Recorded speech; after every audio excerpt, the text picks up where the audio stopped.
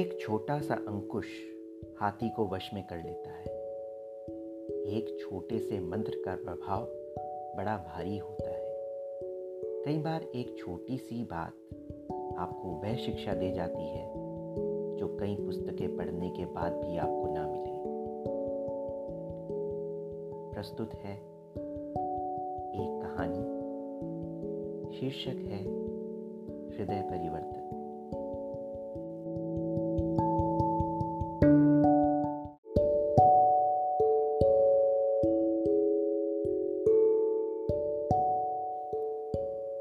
एक राजा को राज भोगते काफी समय हो गया था। बाल भी सफेद होने लगे थे। एक दिन उसने अपने दरबार में उत्सव रखा और अपने गुरुदेव एवं मित्र देश के राजाओं को भी सादर आमंत्रित किया। उत्सव को रोचक बनाने के लिए राज्य की सुप्रसिद्ध नर्तकी को भी बुलाया गया। राजा ने कुछ स्वर्ण मुद्राएं अपने गुरुजी को भी दी ताकि नर्तकी के अच्छे गीत व नृत्य पर वे उसे पुरस्कृत कर सकें। सारी रात नृत्य चलता रहा। ब्रह्म मुहूर्त की बेला आई। नर्तकी ने देखा कि मेरा तबले वाला ऊँघ रहा है। उसको जगाने के लिए नर्तकी ने एक दोहा पढ़ा। बहु बीती थोड़ी रही, पल पल गई बिताई, एक पलक के कारणे ना कलंक लग जाई। इसका अर्थ है पूरी रात बीत चुकी है, थोड़ी ही शेष है। पल पल तुमने अपनी कला का प्रदर्शन किया है। अब अगर तुम्हें नींद लग जाए तो तुम्हारी कला को कलंक लग जाएगा। अब इस दोहे का अलग अलग व्यक्तियों ने अपने अनुरूप अर्थ निकाला। तबले वाला सतर्क होकर बजाने लगा।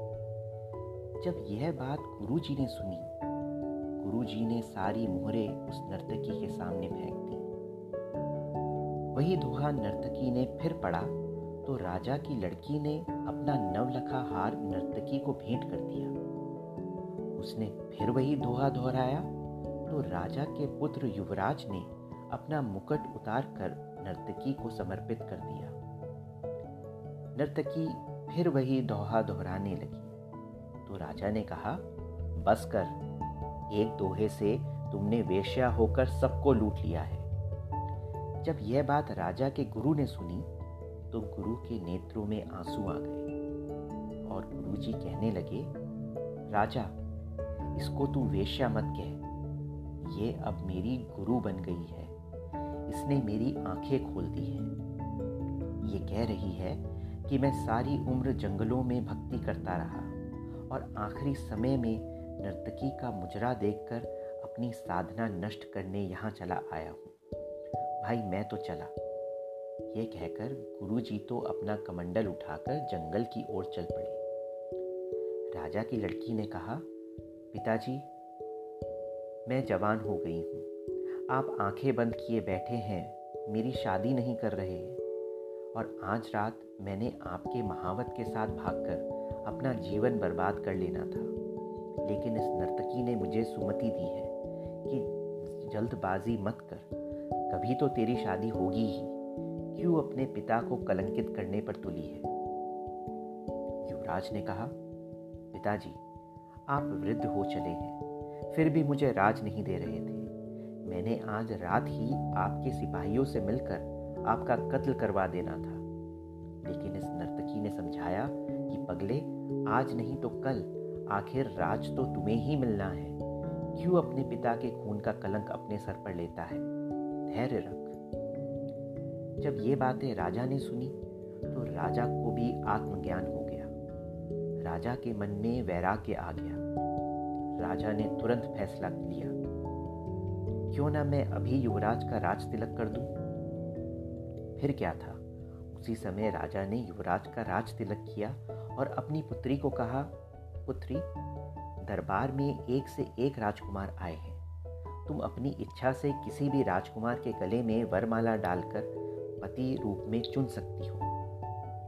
राजकुमारी ने ऐसा ही किया और राजा सब त्याग कर जंगल में गुरु की शरण में चला गया। यह सब देखकर नर्तकी ने सोचा, मेरे एक दोहे से इतने लोग सुधर गए, लेकिन मैं क्यों नहीं सुधर पाई। उसी समय नर्तकी में भी वैराग्य आ गया।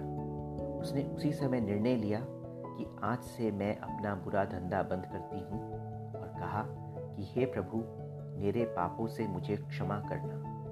बस आज से सिर्फ तेरा नाम सुमिरन करूंगी। समझ आने की बात है, दुनिया बदलते देर नहीं लगती। एक दोहे की 2 लाइनों से भी हृदय परिवर्तन हो सकता है। केवल थोड़ा धैर्य रखकर चिंतन करने की आवश्यकता है। प्रशंसा से पिघलना मत, आलोचना से उबलना मत, निस्वार्थ भाव से कर्म करते रहो, क्योंकि इस धरा पर सब धरा रह जाएगा।